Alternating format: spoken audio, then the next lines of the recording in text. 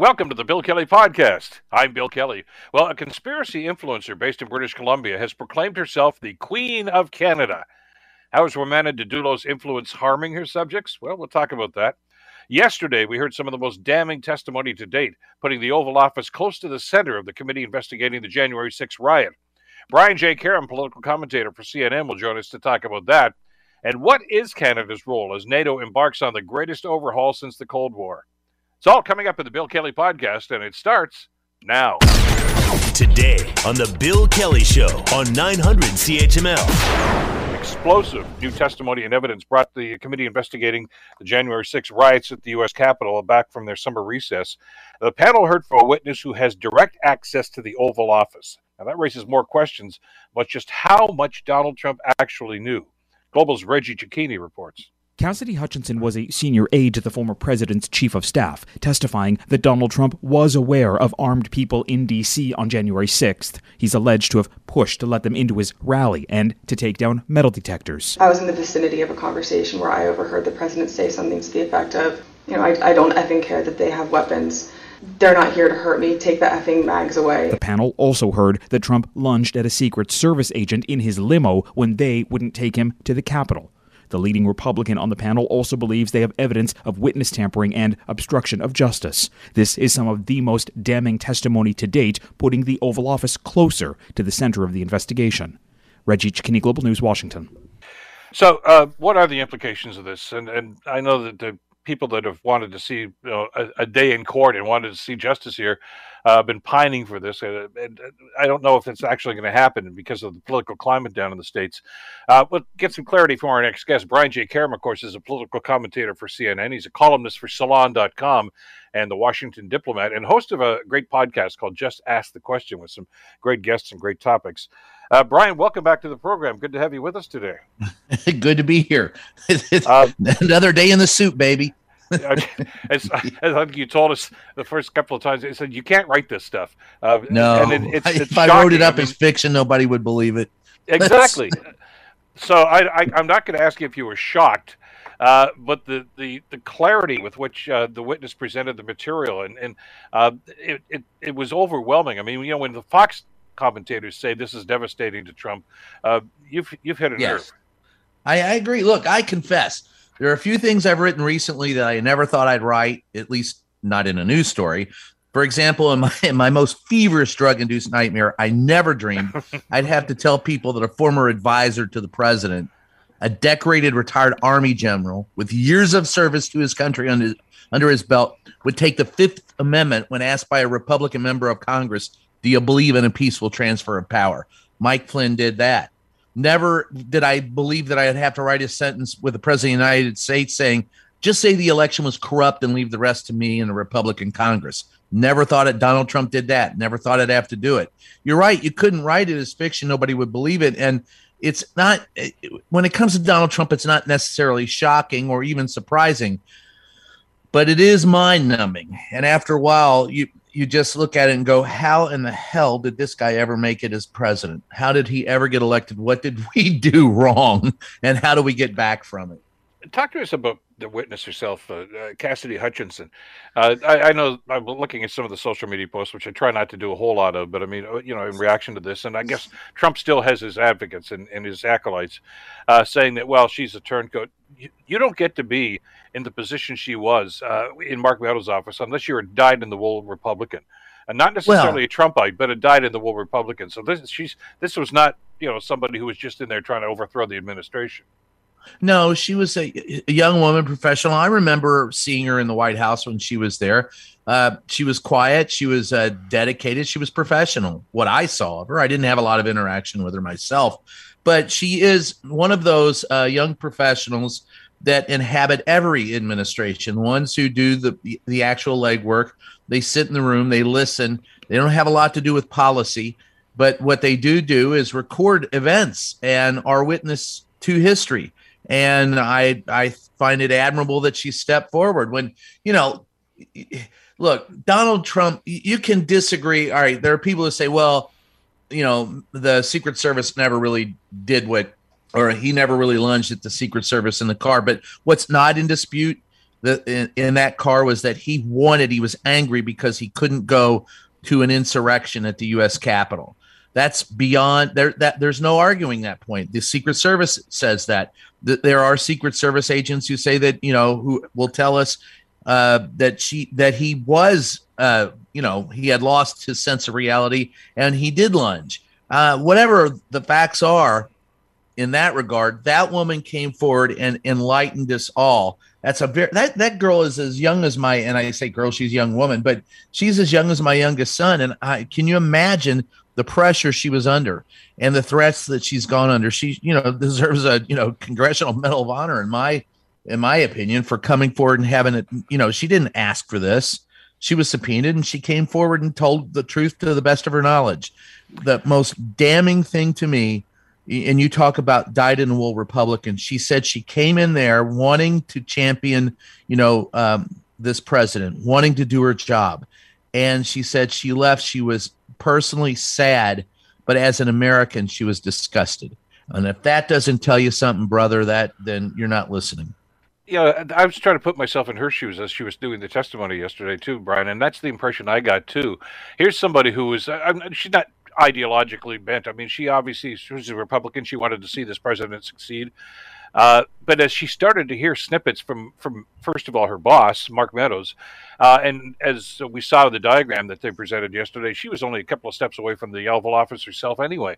So she's hearing these conversations in these offices, in the halls, and she's, in her own mind, I got the sense she's putting this together like, what's going on here? The tone of the conversation here is, wait a second, that's not supposed to happen in America. Right. And when you've got Mark Meadows, I just want to know what was on his cell phone. Every time they're telling him that, something important is going on, he's looking at his cell phone as if nothing's going on. Was he playing Angry Birds? What was going on with that guy? I mean, he should have been more attentive to the problems. But the simple fact of the matter is, truth be told, Mark Meadows helped the president instigate some of this. I mean, and that testimony where he said, look, this is what he wants done. This is what we're going to do. Delusional, a complete loss of, we pretend that we're a nation of laws, but if we don't hold people accountable for breaking those laws, we're not. Carl Bernstein, the esteemed journalist, investigative reporter, of course, from the Watergate days, was on CNN last night. I'm sure you watched part of that too. And he drew the analogy of Watergate and this, and he says, when it came right down to it, there were a lot of players, but the guy that was pulling a lot of the strings was Bob Haldeman, the chief of staff. And he says Mark Meadows is fitting right into that role right now. Clearly, they're trying to ascertain exactly how much of a role he played in this, but his hands are dirty, and it just seems that he seemed to be, if not in the middle of this, Brian, very close to it.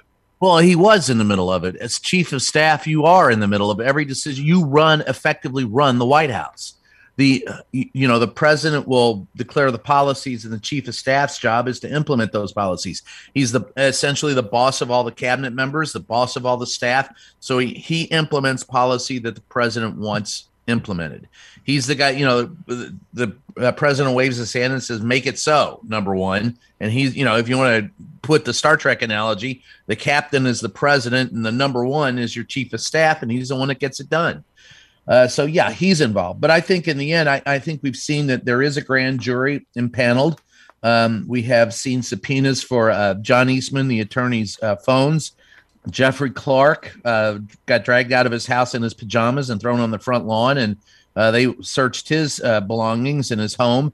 And I think Rudy Giuliani, I think in the end, what will happen is the Department of Justice will indeed indict and try and flip Meadows, Giuliani, Clark, and Eastman, and to go after the president. And I think the former president is looking at several charges, including fraud, obstruction of Congress, obstruction of the United States, inciting a riot. I think he's looking at a multitude of charges, and hopefully he'll be charged because he needs to be charged. This country cannot heal. They say put things behind you and move on. That's fine. Once you settle this hash, once you settle who's responsible and bring them to justice, then you move on. You don't move on without bringing these people to justice. That's not moving on. That's ignoring the facts. One of the very interesting piece of the testimony yesterday, too, from Cassidy Hutchinson, was about her boss, about Mark Meadows. And she confirmed that, yes, he did put an official request in for a pardon. And that, again, begs the question, why do you need a pardon? Because you know you've done something wrong. And does that follow function? Why would you ask for a pardon unless you did something wrong? You don't ask. It's like, but you have to understand who these people are. Mike Flynn, the one thing that nations across this world have envied about the U.S., and it started with George Washington, a peaceful transfer of power. There are countries that have rarely accomplished that across the globe, and we've been a steady guide in that for more than 200 years. And Donald Trump was the first president, and it was a question I asked him on September 23rd of 2020, 6 weeks before the election. He's the first president in our history to personally say he would not respect a peaceful transfer of power. And you've got Mike Flynn, a former general, taking the fifth rather than saying he believes in a peaceful transfer of power. These people are dangerous. And if you don't think that the U.S. is at war with itself, that's what they want you to think.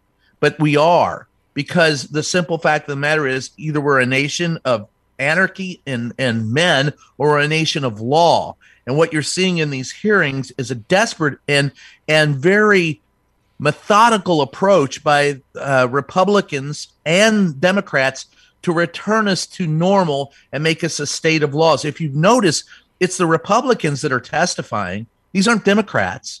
These are all Republicans, and they're trying desperately to save their party and our country. They are indeed putting their country before their party, and for that, they all should be commended. Another name that came up an awful lot in the testimony yesterday was one Jim Jordan. Are you surprised by that? Jimbo? No, nothing that idiot does would surprise any of us. The thing about these hearings, if you look at them, they're an extension of what happened when, it goes back to Michael Cohen. Michael Cohen, Trump's former fixer, testified before Congress, and all the same players were involved in that, trying to besmirch him and to denigrate him, that are denigrating this process and denigrating the idea that there was an insurrection. And of course, Jim Jordan was one of them. But if you remember in 2019, it was Cohen who came forward and said, look, I made a mistake and you all are making the same mistake. Do not follow this man. If you do, I fear that in 2020, during a re-election, that he would start a war rather than give up power. It's prophetic. And believe me, Michael Cohen is no prophet, but he knew Donald Trump, and he knows Jim Jordan, and he knows these people that are involved, and he told them, don't make the mistake he made. You'll pay for it. Jim Jordan is going to probably pay for his mistake, and he might be indicted as well. One of the quotes from the testimony about Meadows was, it's going to get really, really messy, which, again, some people have extrapolated means, well, they knew there were arms there. And, of course, Trump's edict to, take away the metal detectors and let those people in. And the fact that he basically wanted a ride over to the Capitol building so he could lead the insurrection. Just picture that in your mind for a couple of seconds. This was not ad lib. This was something that was thought out and planned. Maybe not planned well, but planned. It was planned, and they tried. The thing that fell down for them, and there were enough people who would not follow the plan. When he said, just call the election corrupt and let me and the Republican Congress take care of the rest, they didn't do it. Those people didn't fall down for him. On the day of the insurrection, this young lady, Cassidy Hutchinson, didn't fall down for him. There were others that stood up to him. It's always amazing to me how many people didn't. And, you mentioned he needed a ride to the Capitol. I guarantee you that if the Secret Service had said it's not safe enough to put you in a car, you'll have to walk there, none of this would have happened, because Donald Trump doesn't like to walk anywhere unless there's a golf cart nearby. So what happened after that, getting the ride and him being angry and trying to lunge at his Secret Service, like I said, I couldn't write that it defies. It's not even comedy or satire at this point. It's just theater of the absurd. Watergate, I know I only got about a minute left, it turned when John Dean testified about a number of the things about the tape conversations, etc. And even the two strongest Republicans on that committee, Howard Baker and Lowell Weicker, said, all right, that's it. We got to bring the hammer down on this guy. This should have been that day with this. Is it going to follow through? Are the Republicans actually going to throw their hands up? I mean, there's already some stories about them leaving Trump and going to Abbott now as their nominee in the next couple of years. But is this going to go ahead? Yeah, no, this is I would think of it more of as an Alexander Butterfield moment. Butterfield was the guy who testified. Yeah. There's tapes. There's plenty of tapes. That's what this kind of really is. The John Dean moment maybe came earlier and was not seen, but that is Cohen and some of that. I mean, we've known who Donald Trump is for the last 5 years, and people have, because they've used him as a useful fool to get what they want. And I'm talking about Mitch McConnell and the corrupt Supreme Court that he was able to get through. Everyone used Donald Trump to their own end, so they propped him up. And now that they don't need him, Bill Barr propped him up and sold him down the river. I mean, Donald Trump is notorious for throwing people under the bus. Bill Barr's better than him, threw him under the bus before Trump could do it to Barr. I think you will, in the succeeding weeks, see people say, well, look, enough is enough. This guy's done. And with any luck, he will be. But the real danger to this country is not Donald Trump. It's Trumpism.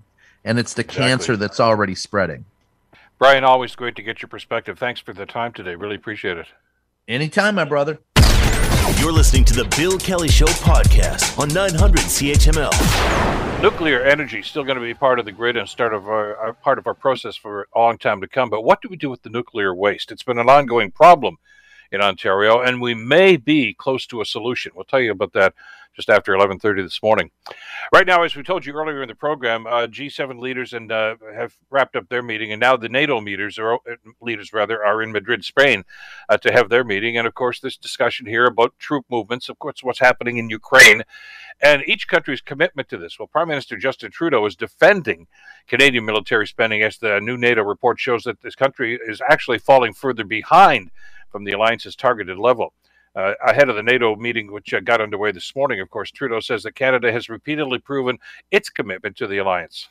We announced significant investments in NORAD modernization, in new equipment, including fighter jets for the Canadian military, because we know how important it is to step up, and we will continue to do so to make sure that the world knows that it can count on Canada to be part of advancing the cause of democracy, the rule of law, and opportunities for everyone. That number that they keep talking about here, about the percentage of gross domestic product, is going to keep coming back here, and I'm sure it's going to be talked about an awful lot today when they all get together and start their meetings. So what role does Canada have to play going forward here with NATO? Joining us to talk about this is Marcus Kolga. Marcus is the director of disinfowatch.org and also a senior fellow with the Macdonald-Laurier Institute. Marcus, pleasure to have you back on the program. Thanks for joining us today. Thanks so much for having me on, Bill. Talk to us about this commitment, this military spending, defense commitment that Canada always seems to be on the short end of.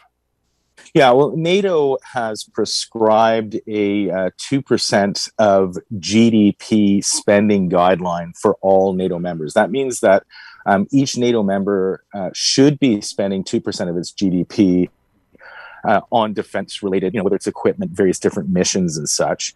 And Canada is, as you mentioned earlier, it's being sort of on the back end of that. It hasn't quite met its 2% commitment over the past number of years. And indeed, this year with this report that just came out, it seems that Canada is really on the tail end of that scale and is among, unfortunately, sort of the laggards, if you will, of NATO when it comes to spending. We have, as the Prime Minister noted in that clip, that Canada has committed to purchasing new aircraft. It has now, just this past week, committed to upgrading NORAD. So those spending commitments will certainly boost those numbers in the next year. And I think the numbers that we're talking about right now sort of reflect more of what the spending was like last year before the invasion of Ukraine happened. And I think the geopolitical and security picture has changed obviously dramatically over the past 5 months. So again, the numbers that we're seeing in that NATO report aren't necessarily reflecting the current reality.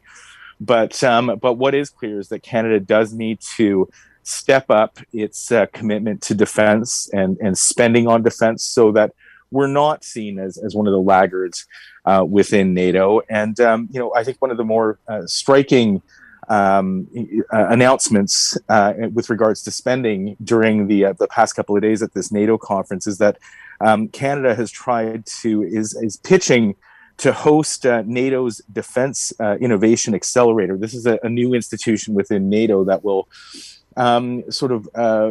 boost research into defense-related products, tech-related equipment, and that sort of thing. What's truly remarkable is that Canada has been pitching hard to host this institution in either Toronto or Ottawa.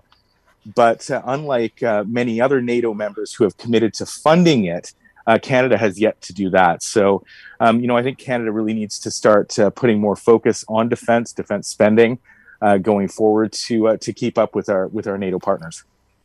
The concern here, it's, when you look at the broader picture, though, and you and I talked about this, I think, a couple of weeks ago, is the report from the chief budget officer and the auditor that for us to meet that target, the government commitment would be astronomical on an annual basis. I mean, for us to do this, and this is a government that is also committed to economic recovery post-pandemic, there are only so many dollars. Are we willing and able to make that commitment? Because something else is going to have to suffer, or we're all going to have to just understand that that's going to have to be a priority. And I'm not so sure this government's ready to do that.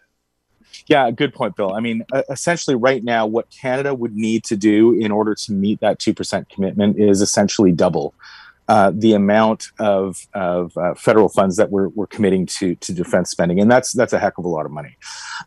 There are ways that we can do this. Canada announced several months ago, and it's now being confirmed over the past couple of days, that Canada will host a NATO Center of Excellence for Climate Change. This is a new institution within NATO that Canada will host and pay for to study the effects of climate change on security, and apparently how NATO can reduce its carbon footprint, which is of course also important. But with the rising temperatures, the threat in the Arctic is only going to grow with the ice that is melting. And so having this sort of an institution is really important, and that will help contribute to a boost in that funding. And those dollars will remain here in Canada when we do that. I think with this NORAD upgrading of the NORAD system, a lot of those dollars will remain in Canada. So that's the Canadian government spending on defense, but those dollars are going to remain in Canada. Beyond that, I mean, the new fighters that we've announced, that's going to represent a significant increase in our defense spending. And so I guess we'll just have to see where we're at in the next year or two with those commitments, and see how much further we need to go. But I think with those spending commitments, we'll certainly at least move a little bit closer to the 2% commitment that we agreed to with NATO already years and years ago. And I think a lot of Canadians would be supportive of the initiatives you just talked about. But the message we got from the G7 meeting earlier this week, and certainly we're hearing from NATO already, they're only a few hours into the meeting, is that, look, the Ukrainian war is going to go on for some time. Don't expect a fast solution to this. We're going to have to be in this. We've committed to it for the long haul. That's going to mean more money. And as you know, Marcus, they just made a commitment for more boots on the ground, not in Ukraine, but of course surrounding it on the frontiers around there. A show of force, essentially, to show Russia that, look, it stops here. And Canada's going to have to be involved in that too, and that's bodies as opposed to buying new jets and things of this nature. How do we meet that sort of commitment, which may be getting larger as time goes on? Well, great point, Bill. I mean, that commitment, when we send our troops and our equipment over to Latvia, and that's where they are right now. We have thousands of troops there as part of NATO's Tripwire mission that's hopefully going to deter any future aggression against our Eastern NATO allies. That also is a contribution towards that 2% commitment. So, I think everyone benefits. NATO, Canada, certainly our NATO partners are going to benefit from from an increased troop deployment to the Baltic Sea region. I think that obviously we need to increase those numbers. We need to continue increasing those numbers. And, I think, the Baltic states, what they're calling for is a permanent presence, NATO presence, including Canadian presence in the Baltic states. And that's something that's going to, be required as we move forward. It doesn't seem that Vladimir Putin is going to go anywhere. He's changed his own constitution, allowing him to remain in power until 2036. And so I think that what we need to anticipate and expect is that these cycles of conflict will only continue over the next decade. So ensuring that we have a strong presence in those countries to stop Vladimir Putin from engaging in further aggression is really necessary. It's necessary for the defense of our NATO allies, of NATO itself, and Canada's defense as well. We need to remember that we have a very long Arctic coastline.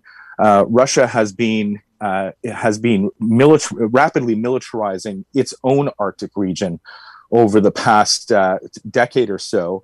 And with those the melting ice, there's a real significant threat there too. So doing all that we can to, number one, help Ukraine push. That's the priority, is pushing Russia back beyond Ukraine's borders, but then ensuring that Putin doesn't engage in that sort of aggression in against NATO's eastern partners is of the utmost priority. Well, what about Russia's Scandinavian partners? Because at that meeting table today, Sweden and Finland are represented there. They both want in, and we already know that Putin said that's not going to happen. We don't want to see that happen. Do they move ahead with this anyway? Strategically, it makes all kinds of sense for NATO to bring them in. There's no doubt they're definitely moving ahead with this. They've all pretty much been accepted into NATO. Right now, there's a ratification process that's going to have to take place to make sure that all the member states agree to this. But there are a few sticking points with Turkey with regards to some Kurdish groups that were being sheltered in Sweden and Finland. Those sticking points have been overcome now. Turkey has signed a memorandum with NATO, Sweden, and Finland. And so that's a fait accompli. They are going to be in NATO. And this is one of the more surprising aspects. I mean, people, I think, in those of us who keep an eye on security issues were a little bit concerned that these issues would not be overcome, and that might deter the accession process for Sweden and Finland, but it hasn't. And what this does is this sends an extremely strong signal to Vladimir Putin, who has spent pretty much the past 20 years or so trying to pull apart NATO, to fracture us, to pull apart the cohesion within the transatlantic alliance. It's more united than ever, and it's so united that you have these two countries, Finland and Sweden, who have been neutral for the better part of the past 100 years. Finland has bent over backwards to make sure that it does not provoke Russia. The fact that these two countries are now well on their way to joining NATO sends a message to Vladimir Putin that the Western world will not stand for his kind of aggression, and that his efforts to split us apart and undermine our alliances isn't working. And so I think it's a very good day for NATO and for Canada to embrace these two Nordic countries into the NATO family. A little bit of time left. I want to ask you about one of the other comments as well. Just swing back to Ukraine, if we could, for a second, Marcus. There are some folks at the table here at this meeting in Madrid that are suggesting that one of the things we need to do before we break up this time is develop some sort of an exit strategy for Ukraine. Is that a little premature at this stage? It's completely immature. The only exit strategy that we should be looking at is one in which Ukraine is able to achieve a strategic victory over Vladimir Putin. That means pushing Russia's forces to, at the very least, back beyond the borders that his government violated on February 24th. And then we can take a look at what to do afterwards. But that is the only exit right now that we can look at. There is no compromising with Vladimir Putin, and any suggestions of compromise with Vladimir Putin will only embolden him down the road. He may not attack other countries in the next few months, But when he rebuilds his capacity to make war, he will engage in that sort of behavior again. So we need to do all that we can to make sure that he is defeated and, quite frankly, humiliated. He's a schoolyard bully who only understands power, and we need to sock it to him and give him a bloody nose in order to stop him. That's the only way out of this. Well, we should have learned that from Crimea, shouldn't we? And let's keep in mind as well, this is not the first time he's invaded Ukraine. So you've got to draw a line in the sand at some place. Yeah, and we always look to 2014, but this guy Vladimir Putin has been engaging in this sort of behavior since 2007. 2007, he tried to provoke a ethnic rioting in Estonia, and the next year in 2008, of course, he invaded the country of Georgia during the Beijing Olympics. And so he's been doing this over and over again. And let's not forget, in 2016, he pretty much successfully interfered and disrupted the U.S. electoral process and threatened to undermine U.S. democracy. And he's been doing this all over the world, and we've seen him trying to do this in Canada as well, using during the COVID pandemic. So this guy, he continues to do this sort of thing over and over again. Like I said, the only thing that he understands is power, and we need to stand up to him, and we need to put a stop to it in order to actually stop it. And it's concessions and giving way to Vladimir Putin will only embolden him. It won't stop him. Well, and in light of what we've heard about the Russian incursions into the cities again, and the missile attacks that are going on right now, this is I think the message about this is going to take some time is really because again, Zelensky mentioned this morning, they will not cede one piece of land at all. There's no compromise here. And do you feel that NATO is steadfastly behind that mindset? Well, it has to be, and we have to believe that they are. I think that the declaration that was issued today by NATO that Russia is the most significant threat to its members' peace is, we have to trust that, and we have to trust that that the leaders of these NATO nations have a moral conscience, that they truly are appalled by the fact that while those G7 meetings were happening, when these NATO meetings were happening, Vladimir Putin was targeting civilians in Ukraine. The bombing, the missile attack against a shopping mall full of 1,000 people, the missile attacks over the weekend against civilian infrastructure, apartment blocks in Kiev. And today we've heard that more Russian missiles have been targeting Ukrainian apartment buildings and civilian infrastructure. I mean, this speaks to the nature of Vladimir Putin and his mindset. And, you have to believe that these Western leaders that were meeting in Madrid over the past few days recognize this, and recognize, at least among some of them, that they could very well be next. And that the only thing that can stop Vladimir Putin is an increase of defensive weapons to Ukraine, and to other Eastern NATO partners. That's the only way we can stop him. That's the only thing that Vladimir Putin will understand is basically military power, and that's, like I said, that's the only thing that will stop him. And by the way, we should mention, we're running late here now, but two other guests at this meeting in Madrid right now are the Prime Minister of Japan and the South Korean President, who are, I'm sure, delivering the message, hey, don't forget about China. So these guys are going to have to multitask. Busy times, lots going on, Marcus. Thanks for the time to come in and sort some of the stuff out for it. I really appreciate it. Anytime. Thanks for having me on, Bill. Take care. Marcus Colgan, Director of Disinfowatch, and also a Senior Fellow with the Macdonald-Laurier Institute. You're listening to the Bill Kelly Show podcast on 900 CHML. She is the self-anointed Queen of Canada. That's what she calls herself. And many people feel she's causing true harm to many of her subjects.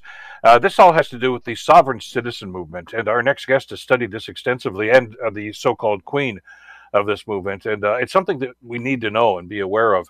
To that end, we're pleased to welcome to the program Christine Sychewski, who is Associate Professor of Social Work and Criminology with Chatham University.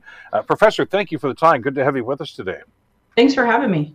Well, in this era of groups that seem to be anti-government, anti-social, anti just about everything else, And a lot of the times we're just kind of saying, where these people come from. It's important that we understand what's going on out there and listen to these people. I know it's easy to be dismissive and just to say, well, they're just cranks.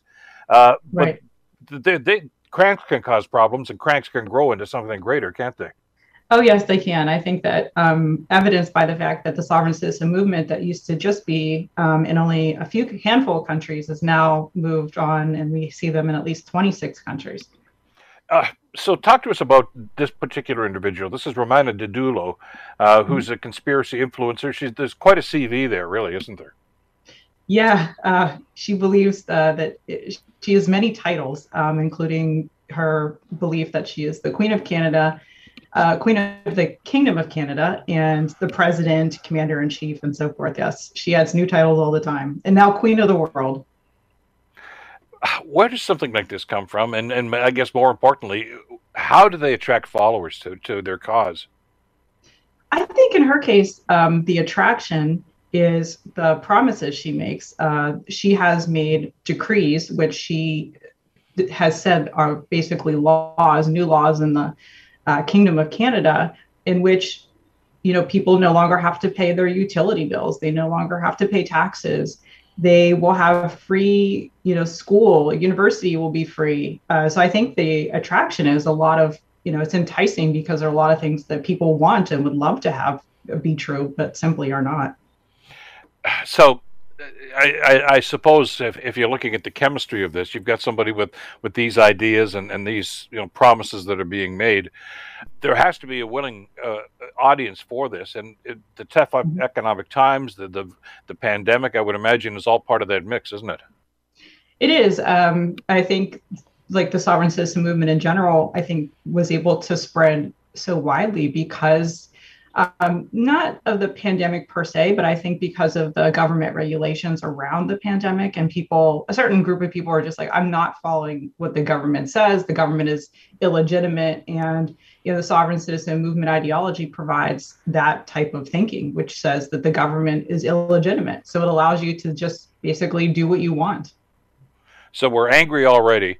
And these groups come along, including the one that we're talking about here, the sovereign citizen movement, and say, I've got the solution for you. But this is what we're going to do. Don't listen to them. They're not even legitimate. Just listen to me, and I'll get you on the path. Exactly. So it's very enticing because it's like, you don't have to do those things you used to have to do or that everyone else has to do. You can go your own way now. You mentioned this movement is growing. It's a global movement. I mean, we can talk about the individual, of course, Ms. Didulo herself, but the fact that this is happening in other parts of the world too, I think probably speaks to the frustration that a lot of people are feeling right now and looking for leadership. And in many cases, I guess, at least in their own minds, just simply not impressed with the leadership that's available to them. Yeah, unfortunately. And so the movement provides the idea that their respective governments are illegitimate and that they can essentially make their own laws and, go their own way, do what they want. So I think that is very appealing to some people. So how does let's talk a little bit about the influence this is having in Canada. And I guess the question a lot of people have, especially Professor, when we see some of the things that are going on. Well, we had the protest here in Ottawa in February. We're told there may be another one Friday, Canada Day. We're certainly watching the investigation about the January 6th incident in 2021 in Washington, and these splinter groups, as some people are characterizing them, seem to be playing a major role. You've studied this extensively, and you've studied this movement extensively. Should we be concerned? Should we be afraid? I'm concerned. Anytime you have people who stop believing in the legitimacy of the government, it means that something is wrong in society where people can believe and just state outright that they're no longer going to follow the rules that we all have to follow. And so from the looking at it from a perspective of we need to be a civilized society, people who are deciding to go their own way is always concerning. People might be then looking to overthrow the government. That is very concerning. Has that kind of conversation going on? Amongst people who study this movement all the time. So there is a possibility of danger, not just to the system, but to individuals as well? Well, I think that, I think anytime where people have decided to operate outside the government, meaning that they can do what they want. I think that's always a concern. And there have been instances where sovereign citizens have engaged in violence. They particularly, it's a particular problem for police because they oftentimes interact with them because they no longer get their cars registered. They don't have driver's licenses. They make their own license plates. And so they end up getting pulled over more. And those traffic stops have led to deadly results for both the law enforcement officers and sovereign citizens themselves. But the interesting aspect of this is because there are others that we've talked about in the past that, they just divorce themselves from society. They don't want to pay taxes. They don't want to live on the grid, et cetera, et cetera. And that's all well and good, but they want to exist within that system. They just don't want to be contributors to it. Right. Yes, I mean, and that might be a different type of group. The thing with sovereigns is that they then go forth and create their own version of laws, or they create their own documents that they're going to send to the court.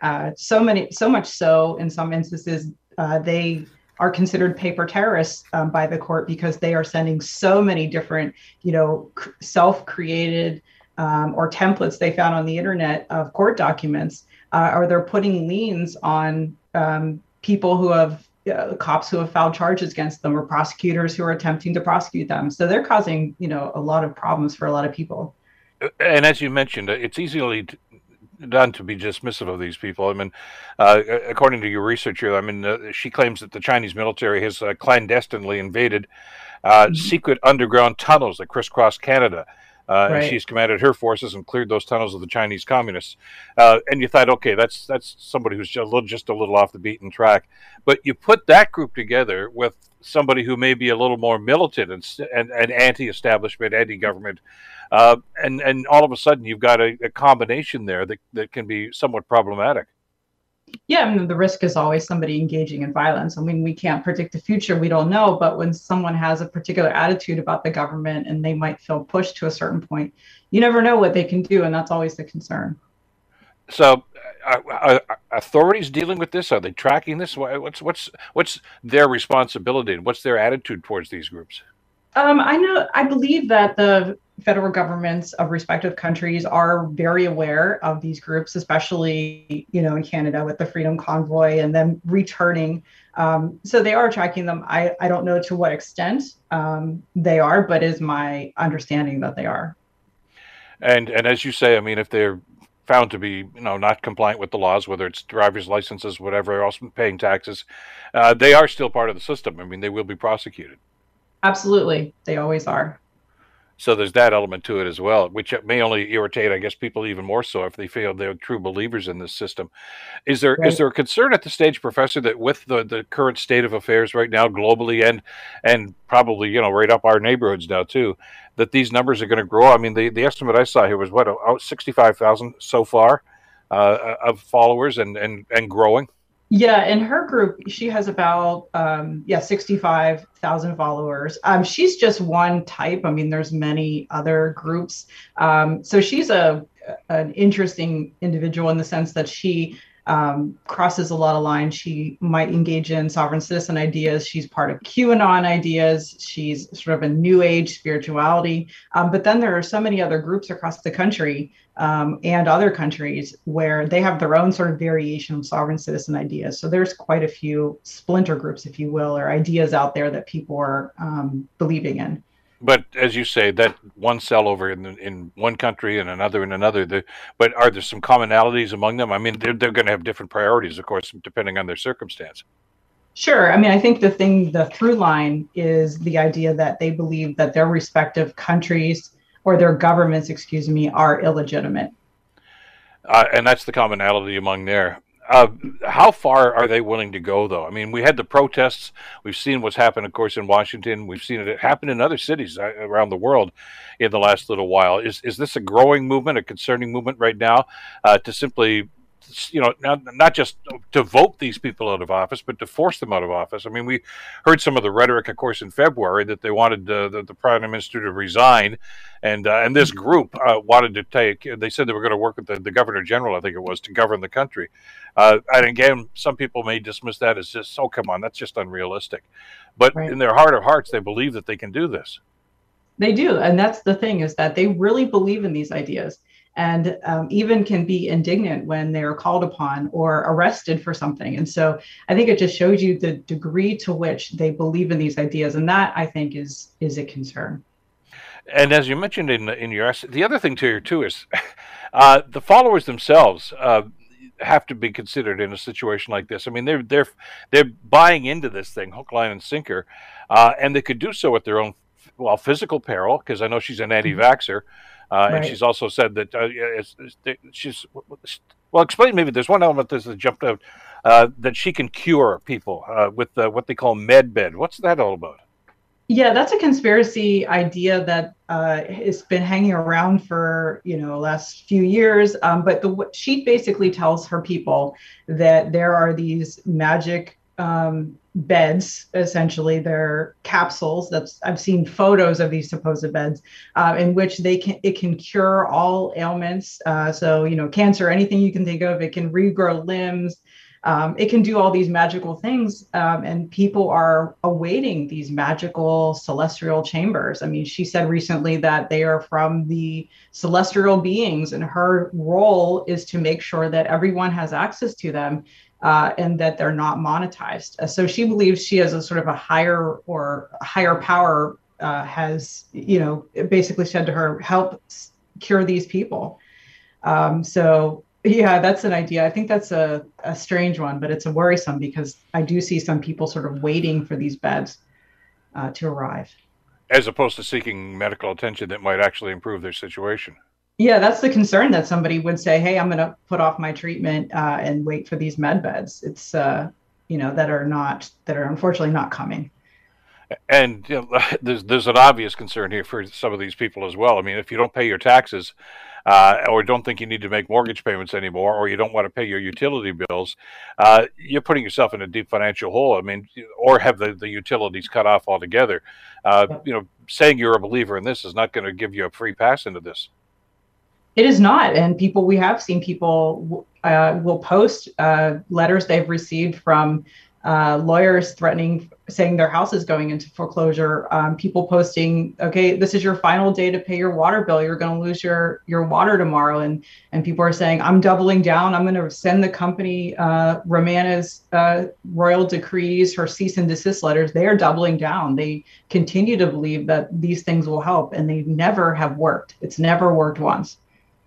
I was intrigued to read this, because I mean, and again, I tend to be skeptical of a lot of this stuff, but I understand that there are some people that in desperation, I guess, and in their fervor to try to find the truth. That's the phrase they use an awful lot of the time. They'll do almost anything. I mean, the worst kind of scenario, of course, was drinking the Kool-Aid with Jim Jones many years ago. But people willingly did that, trusting him. And they seem to. That's what she seems to be doing here too, is trying to engender that trust once again, that they will do anything and say anything that she desires. And they do. That's the surprising thing. I mean, I'm always surprised by how much they really believe in her ideas, that they will go so far as to send, lawyers and courts and utility companies her cease and desist letters or her royal decrees, and be shocked when those people do not say, okay, you don't have to pay your bills anymore. So they really do believe in her ideas. They gain hope from her. They really do believe in her. Have you seen this before? Is this a new phenomenon over the last generation or so? Or have variations on this theme been around for some time? I think variations have been for some time. I think we could look back and see other examples of this throughout history, and I just wanted the correlation of tough economic times. And I agree with you, but when I mention pandemic, I don't mean the pandemic. I mean the results of the pandemic. The locked up, the what some people consider to be over restrictive rules and regulations that were put in place, shutting things down. You can't go here. You have to wear a mask, etc., like that. We've seen that before. and we've seen people that have rebelled about that, vaccinations and mask wearing, etc. That seemed to be the foundation for an awful lot of the people in February that descended upon Ottawa. But they don't take it to this level. Is there a missing element here that takes people to this extreme? That's a good question. I mean, I don't know. You mentioned we've seen some of this historically. I mean, I think maybe the difference is that between then and now is that people can access this information on the internet. They can find templates for things that they can send, like tangible things they can do and send. And I do think people are upset about the mandates. And so in general, the sovereign citizen movement provides something for them. Here's a template you can send your employers to explain why you don't have to, get vaccinated or something along those lines. It's an interesting read, and again, as I say, it's something that we need to be aware of because, we're hearing more about them, and they may pop up again, maybe in Ottawa this weekend too. Professor, thank you so much for the work on this, and thank you so much for spending some time with us. I really appreciate it. Thank you so much for having me. Have a good day. Thank you. You too. Professor Christine Sarcheshi from Chatham University, talking about the sovereign citizen movement. The Bill Kelly Show, weekdays from 9 to noon on 900 CHML. The Bill Kelly Podcast is available on Apple Podcast, Google Podcast, or wherever you get your podcasts from.